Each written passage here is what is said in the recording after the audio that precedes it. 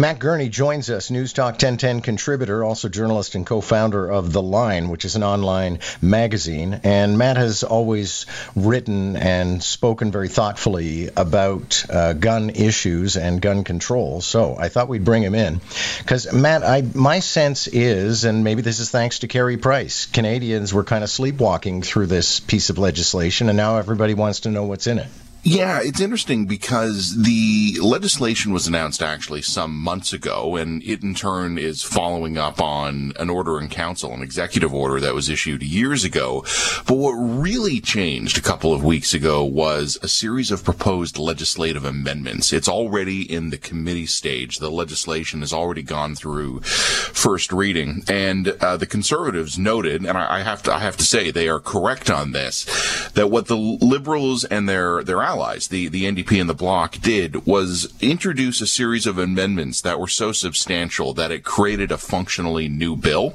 And they did that the week that the Prime Minister and members of his cabinet were testifying at the Public Order Commission in Ottawa. So there was sort of a week where I was getting private messages going, "Hey, Gurney, you should check out this gun thing." And I was like, "I'm busy, guys. I'm covering this." And I think a lot of journalists that cover Ottawa were in the same situation. It really wasn't until the next week that the nerds like me started getting engaged. But it probably wasn't until a Carey Price Instagram post that the broader public got in here.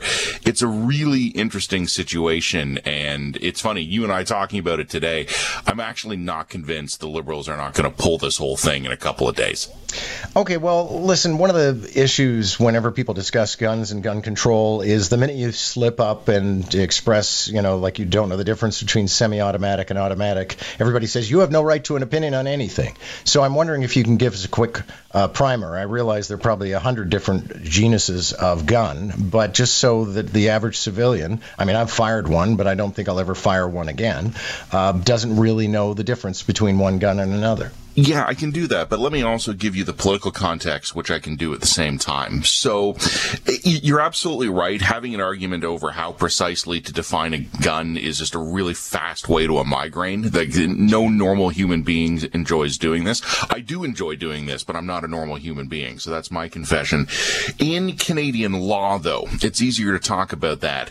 There was a huge reform of our gun laws in the 1990s under Prime Minister Jean Chrétien, and the guns were then kind of grouped into three broad categories. There's what we could call kind of the simple guns that probably a lot of us grew up with in the house because of our parents or our grandparents, hunting guns and hunting shotguns. That's on one end of the extreme. You need a license to have those, but you don't need to go through like super close vetting or anything like that. It's sort of the entry model of gun under Canadian law.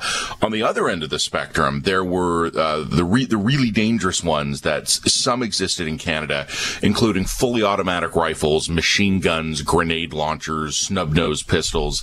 The government didn't seize those, but what it did was it created a closed category of licensing, and they called it prohibited. And they basically said anyone who already owns one, and this is 30 years ago now, anyone who already owns one can keep one, but no one new can buy one. And then in the middle, they created a category called restricted, which was most handguns and certain kinds of rifles. Now, these categories have never been perfect, John. It's important to note that there's always been politicians nibbling around the edges, kind of torquing the system, pulling it one way or the other. But that was the broad category. Sort of on one end, you had fairly simple, mundane hunting rifles and shotguns. On the other hand, you had machine guns. And in the middle, you would have certain kinds of rifles and most handguns.